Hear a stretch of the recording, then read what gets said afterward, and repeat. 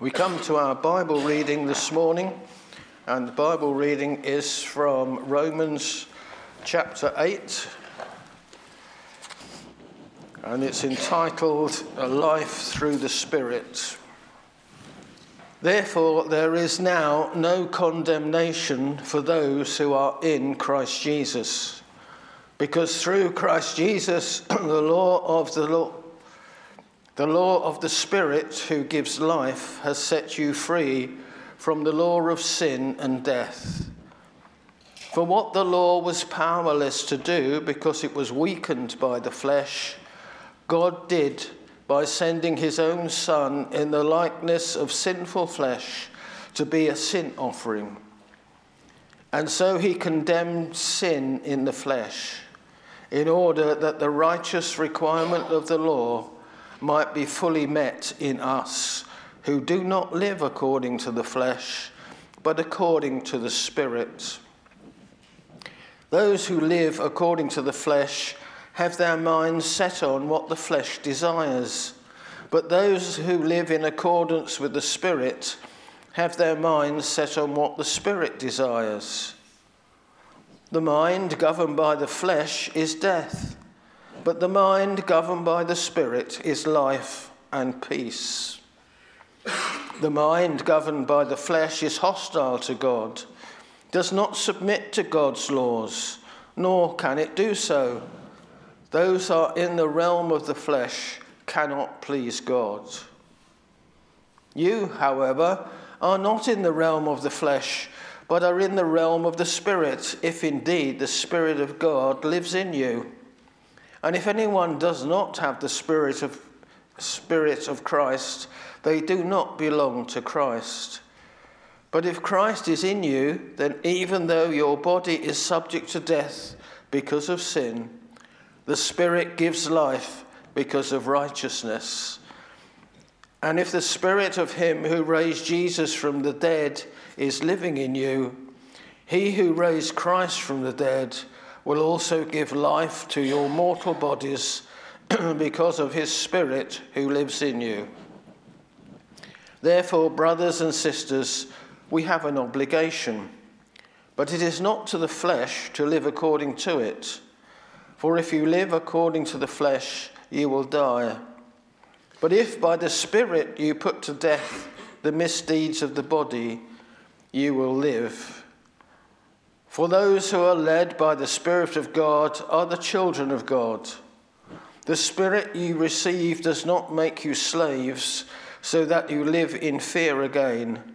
Rather, the Spirit you received brought about your adoption to sonship.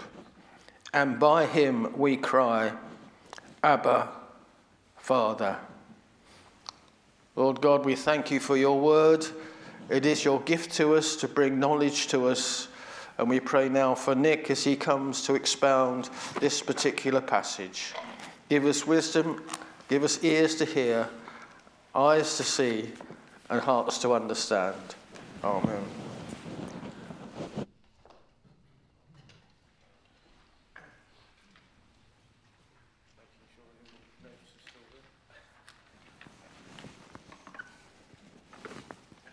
Ian, can we just pop up the end of that reading again? It's my fault. I put the wrong details on the service sheet. Just the very last one, if that's okay. The Spirit himself testifies, because it's the last bit that's important. The Spirit himself testifies with our spirit that we are God's children. Now, if we're children, then we are heirs, heirs of God and co-heirs with Christ. If indeed we share in his sufferings, it also that we may share in his glory. And the Romans 8 is really by way of cross-reference. We're back in John chapter 1, so please open your Bibles and turn there. It's on page 1063 in your Bibles that we'll pick up. But any excuse really to read a bit of Romans 8, and you'll see why that comes in later on. You'll see I've been really brave and taken my jacket off. It's lovely to see you all kind of wrapped up with scarves and hats. I think that's kind of the Lord's sense of humour. we've come today to see a kind of a proper quantity surveyor's view of our buildings. I think this is the Lord's sense of humour. I think it's the Lord's view on our buildings, actually, to you today. It's very hard, isn't it, to come and do spiritual business when you're gently shivering. But we're going to give it our best go anyway. So John chapter 1. We've read this before, haven't we? But we're going to concentrate on verse 10 to 13. But let me read from the beginning. In the beginning was the Word, and the Word was with God, and the Word was God. He was with God in the beginning. Through him, all things were made. Without him, nothing was made that has been made. In him was life, and that life was the light of all mankind.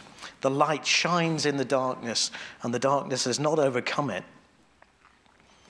There was a man sent from God whose name was John. He came as a witness to testify concerning that light, so that through him all might believe. He himself was not the light. He came only as a witness to the light. The true light that gives light to everyone was coming into the world. He was in the world, and though the world was made through him, the world did not recognize him. He came to that which was his own, but his own did not receive him. Yet to all who did receive him, to those who believed in his name, he gave the right to become children of God, children born not of natural descent, nor of human decision or a husband's will, but born of God. And it contains one of my favourite verses in the whole Bible. Yet to all those who received him, to those who believed in his name, he gave the right to become children of God.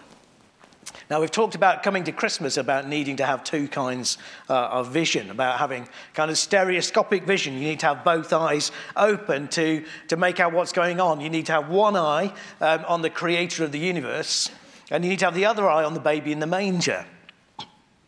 So you're constantly trying to pull back with your left eye so you can take it all in and get the big picture, and you're peering in with your right eye to try and get to see Jesus, understand the details of the story. So you end up with like a wide-angle lens stuck over one eye and a microscope stuck over the other's eye. And what happens when we do that? We see that Jesus, well, actually, strictly speaking, the pre-incarnate Jesus was the creator of all things.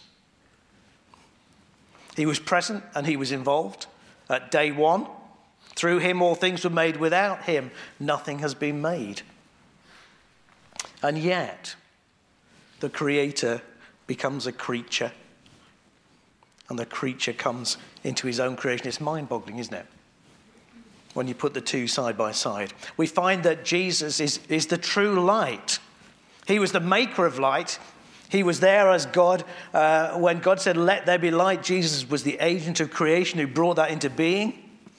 He was the Word at creation. And so he's always shone through creation. We said that last time. Jesus always has been the light of the world. There is a kind of light, there is a kind of revelation in creation which tells everybody that there is a God. And yet it's been ignored. Darkness has not grasped it, in the sense that it's not overcome it, it's never switched it off, but it's not grasped it. The darkness of humankind. It's not understood it. And today we take the story just one step further, that Jesus, who is always the light of the world in creation, yet comes into the world to be the personal light of the world. And even then, the world fails to recognize him, doesn't see him for who he is. And I really struggle to bring this together, but let's do it in kind of twos and threes. We'll start with two spheres of rejection. So last time we saw Jesus is the agent of creation. So Jesus is God revealed in creation. The darkness of humankind has not grasped it. It's not overcome it, not extinguished it, but not understood it.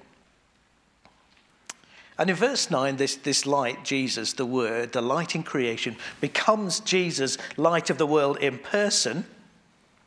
And twice he calls himself, he uses that name. He says, "I am the light of the world" in John's Gospel, but he's not recognized. So Jesus comes to this world that he has made. If you think about it, Men and women are made in his image. He comes to all people under the sun, the very sun that he created, to give them light, and they don't recognize him.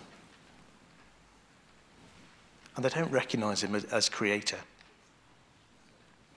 So in the world that he's made, he's unrecognized, but also in the people that he called, he's unrecognized. He came to that which was his own. He comes to God's own people. He comes to Israel. These are the people that God had called to be his people and to reveal himself to the world. These are the people that God had a relationship already for centuries.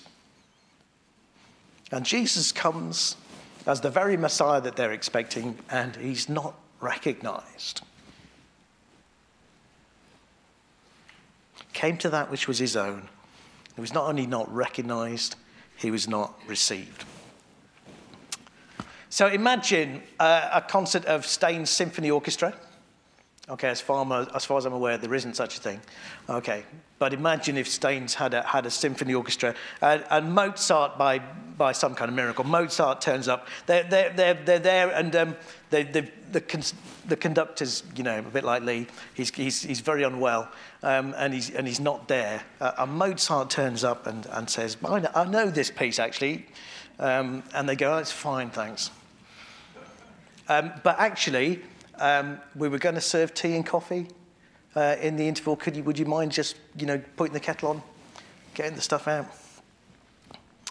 Or imagine Staines Town Football Club now. I know that does exist. Okay. And Messi turns up one Saturday afternoon, says, "I'll join in if you like." And they say, actually, there's some boots over there need cleaning.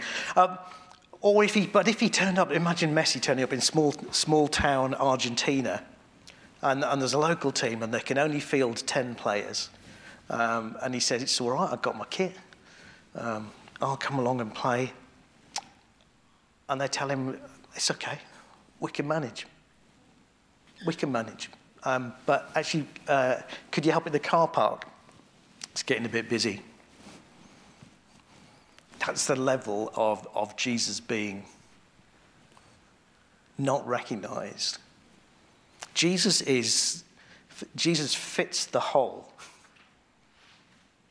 Jesus meets the need that people have. Jesus is the missing piece of the jigsaw. It's like having a 1,000-piece jigsaw and there's a hole in the middle, and somebody says, "Look, here's the missing piece," and you go, No, it's all right, I'll keep looking. People who should by creation know that there is a God can't see him as God. And the people who are expecting a Messiah don't see him as a Messiah. Jesus is the answer to the problem. Where is God? How can I know God? But when he appears, suddenly people say, "Oh, actually there isn't a problem." You see, when light comes into darkness, it's always noticed, isn't it? Light always makes a difference to darkness. So, when your kids are small, you put a night light on the landing, and a little light is just enough to reassure them that there isn't any darkness. Or in a power cut, and you light a candle. I can't remember when we last had a power cut here, but in the Witchwoods where we used to live, it happened, we were sort of, out in the sticks, and it used to happen, and a little candle or a couple of candles was enough to reassure the kids that it was okay. Or you put your phone, on in a dark street.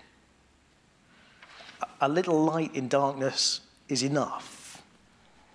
You can't ignore light in a dark place. So Jesus comes, he is the light of the world.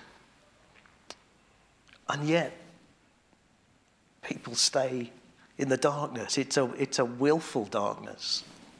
Jesus will say later on to Nicodemus, people love the darkness instead of light because the deeds are evil. Don't want the light to come. It's amazing, isn't it? So Jesus is not recognized. And because he's not recognized, he's not received. Yet, verse 12, there is always a minority, yet. although he's largely ignored, largely not received, there is a way to become a child of God. But before we look at that, I want to look at 3 failed means of being included in the children of God.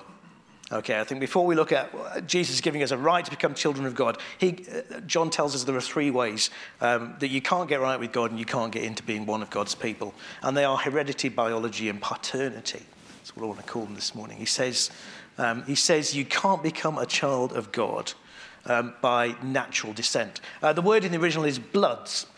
You can't become a child of God by bloods, which is in the sense that when you have a father and a mother, there is, in a sense, in the old understanding of mixing of bloods, he says you can't become one of God's people by your heredity, by your lineage, by your background. In the Old Testament, most people didn't become Jews. You could become a Jew. You could join into God's people, and God's people did. But in the main, you were a Jew because you inherited it from your parents. You were born into it. Not so with Christianity. You cannot be born into Christianity. You cannot inherit it from your parents. You can inherit good parenting. You can inherit Christian teaching. You can inherit, in a sense, love and a good example, but you can't inherit a place in God's family. I've been reading 1 and 2 Kings in my own quiet times, and it's amazing, really, how often actually the line of godliness breaks down from parent to child, certainly in the Kings, rather than the other way around. Godliness so often, grievingly, doesn't get passed down the generations. So you can't become a child of God by heredity. You can't become a child of God by biology. And I guess that's actually really obvious. He says you can't be born by natural descent, nor of human decision. That means kind of fleshly decision, and I think that kind of means essentially sexual desire. You can't become a child of God by sex. I mean, that's kind of patently obvious, isn't it? Sex is a great gift, and conception is this amazing miracle where 2 tiny entities find each other, and it's a miraculous every time it happens. But it cannot confer the status of being a child of God. Natural birth, biological birth, can't make you a child in God's kingdom. I guess that's obvious. But neither can paternity. John calls it a husband's will. We would call it family planning. You can, to an extent, decide to have a child. I appreciate that for some it doesn't happen, and it's incredibly painful when it doesn't, but you can decide to an extent to start a family, to have a child, even how many children to have, to some extent, but you cannot decide whether they are children of God or not. You can bring a child to dedication, but you can't bring them into the kingdom simply by your family planning. You can bring a child to baptism, but you can't make them drink. You can't make them drink of the Spirit. So how does it work? Well, 2 kinds of welcome, that's how it worked. Back to the yet. Yet to all who did receive him, to those who believed in his name, he gave the right to become children of God. What does it mean to believe in his name? Well, it's very simple. It's just to acknowledge that Jesus is who he says he is. He is God the Son incarnate. He is God in human form. He is the Son of God. He is the Messiah. He is God's anointed King. He is, as he says, the bread of life. He is the light of the world. He is the door for the sheep. He's the good shepherd who lays down his life for the sheep. He is the resurrection, the one who can give you life after death. He is the way and the truth and the life, and he is the true vine. It means believing Jesus is who he said he is, but it's not enough. Yet to all who received him. And in a sense, it means to welcome as a guest. And I guess in the passage, it just means those who, in history, those who welcomed Jesus. and believed who he said he was. For us, I think it means something different. So my question is this: have you believed? Okay, Jesus is who he says he is. Have you believed? And I guess if I asked you that question, you just put your hand up and say yes. Have you received Christ? It's a different thing. You've believed, have you? Guess you would say, have you received Christ? And for us to receive Christ is a powerful thing. It is to say to him, yes, when I look on the cross, I believe you did that for me. It has to get personal, doesn't it? It has to say, yes, I understood. I think as John prayed, or somebody said earlier on, yes, Jesus, I realize that you died in my place. Yes, Lord, I take up that offer that you are going to credit me with Jesus' righteousness. But then to receive is to welcome the Spirit of Christ into your life and making you new. You believed, have you received, or are you still saying, like the small town Argentinian football team, we can manage, thank you very much?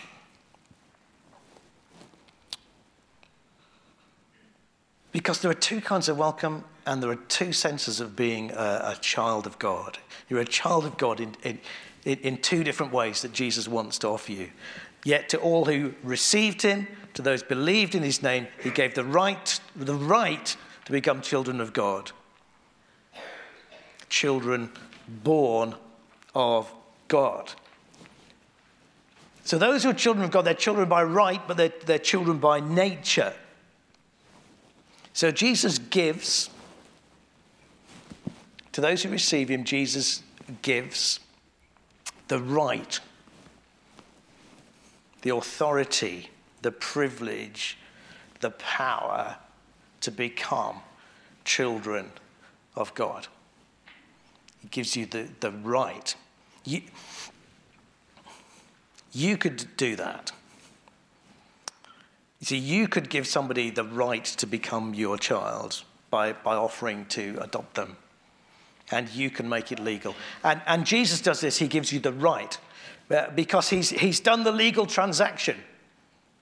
You are wrong with God. You couldn't be a child of God because your sin counted you out. So Jesus has done the legal bit. He has paid for your sin, and he has earned righteousness that he gives to you. He's done the legal bit, and the documentation is done. And in a sense, you can do something a little bit like that. If you were to adopt somebody, you do the legal bit, but he also does something else. You could adopt somebody, and then they are legally just like your natural children, except that they aren't. You can't change their DNA. You can't change the colour of their hair to match your own. You can't make them look like you, but God can. He gives you the right to become children of God by right, but you are also children born of God. You are children of God by nature. By nature.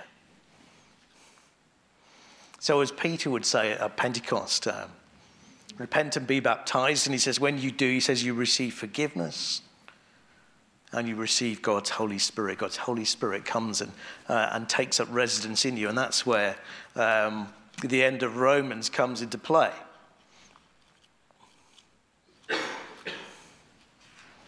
You're children of God by right. You are children of God by nature because God has put his Spirit within you. And it's worth reading that passage again when you get home. Those who are led by the Spirit of God are the children of God. Spirit you receive doesn't make you slaves so that you live in fear again. Rather, the Spirit you received brought about your adoption to sonship. And by him we cry, Abba, Father. The Spirit himself testifies with our spirit that we are God's children. Now, if we're children, then we're heirs, heirs of God, co-heirs with Christ. If indeed we share in his sufferings, in order that we may share also in his glory. You're God's children by right. In that sense, he's sorted your heredity. You're counted as one of Abraham's children. He has sorted your paternity. He's signed the adoption papers. But you're also a child by nature. He has sorted, in a sense, the biology, if I can put it like that. Except, of course, it's not your biology of Cain. It's not your physical nature. It's your spiritual nature that he changes. And what happens? Holy Spirit comes to live within us. And he makes a difference. He makes a difference. He testifies that we're children of God. Is that happening? Is that happening? When you worship, when you pray, when you read the scriptures, it's the Spirit at work in you, telling you that you are, that you're a child of God, that God is your Father. If not, why not? Those who don't have the Spirit of God are not children of God. The Spirit changes our attitude to godliness. Do you notice that? Okay? Godliness is no longer a chore. We're not made slaves again. We're made children. And we willingly want to be like our Father. Has that happened? Is that going on? And the Spirit reassures us that we're going to inherit. We're going to inherit. Wouldn't it be amazing if you knew kind of like you were going to inherit a mansion? I wonder what would change in your life. You know, if somebody left you, somebody wrote to you and says, I've written you into my will, there's this massive house.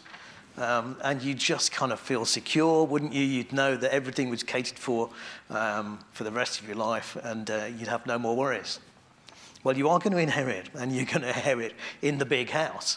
In a sense, in my Father's house are many rooms. You are going to inherit, and it changes. Is that happening? Do you feel secure?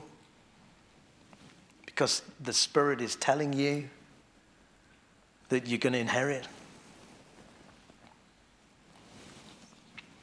The Spirit just leads us. Those who are led by the Spirit of God are the children of God. The Spirit leads us in likeness of the Father. Is the Spirit telling you stuff? Is he laying on your heart, I really shouldn't be doing that anymore? Or more often in the Christian life, it's not things we're doing, it's things we're not doing. Is the Spirit at work telling you stuff, prompting you?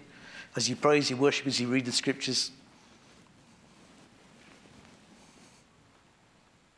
He changes your eyes to see like the Father does. Changes your heart to feel like the Father does. Changes your brain to decide like the Father does. Like father, like son.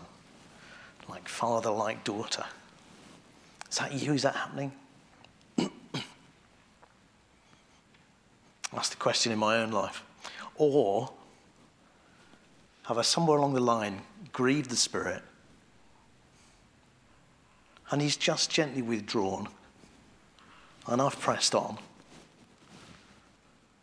and not noticed that the work of the Spirit of God has gone quiet. It's gone quiet in my life. Has he gone quiet? Then you need to come back. What have I done? What is there in my life, Father God, Jesus, Holy Spirit, that just doesn't really stack up to your life? Where am I trying to say, I can manage? Where am I trying to live in the darkness? Just need to ask him that question. Because there's only one way to God, just as we kind of try and wrap up. There's only one way to be right with God. And that's this yet. It's this right. And this change that Jesus brings about. Isn't that an exclusivist claim? Yes, in a sense. Yes, Jesus claims to be the only right way to God. All religions are not the same, so they cannot all be right. Really helpful book. Andy Bannister, Do Muslims and Christians Believe in the Same God? You've seen it up here a couple of weeks ago. I just commend it to you again. Very clear.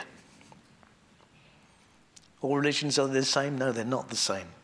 So they cannot all be right because they're all different. So you have to go with one, and the one true light comes into the world is Christ. But also, no, it's not exclusivist, because he says, yet to all who received him. It's open to all and any. It's open to whosoever.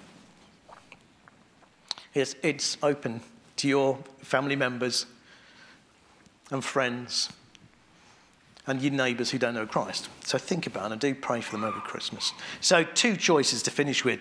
And basically, you know this. The choice is, no, I can manage, and I'll take my chances. Trust that's not you. The other is, yes, I receive.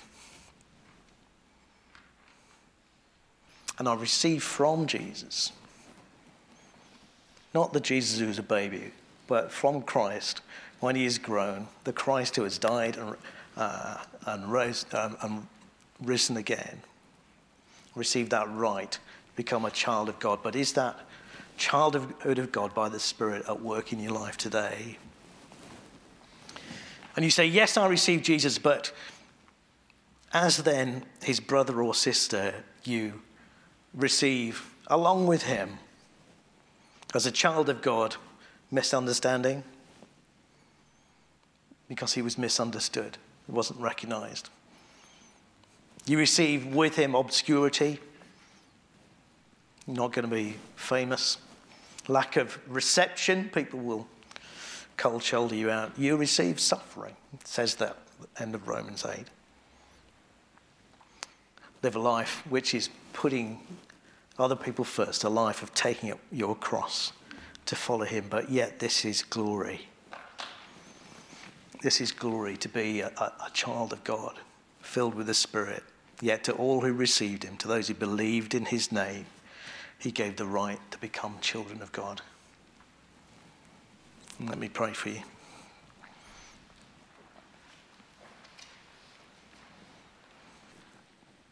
Father God, today we come in repentance to those places where we've wanted to live in the darkness. We come in repentance if there are places where we've not let you shine your light into our lives, where we've not led by the Spirit. If we've grieved you, Holy Spirit, please forgive us in the name of Jesus.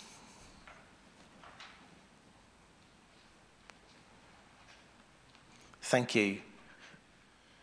Thank you, Jesus, that you came to be the true light of the world. Thank you that the light has shone in our darkness. And we pray it will shine again this Christmas. Amen.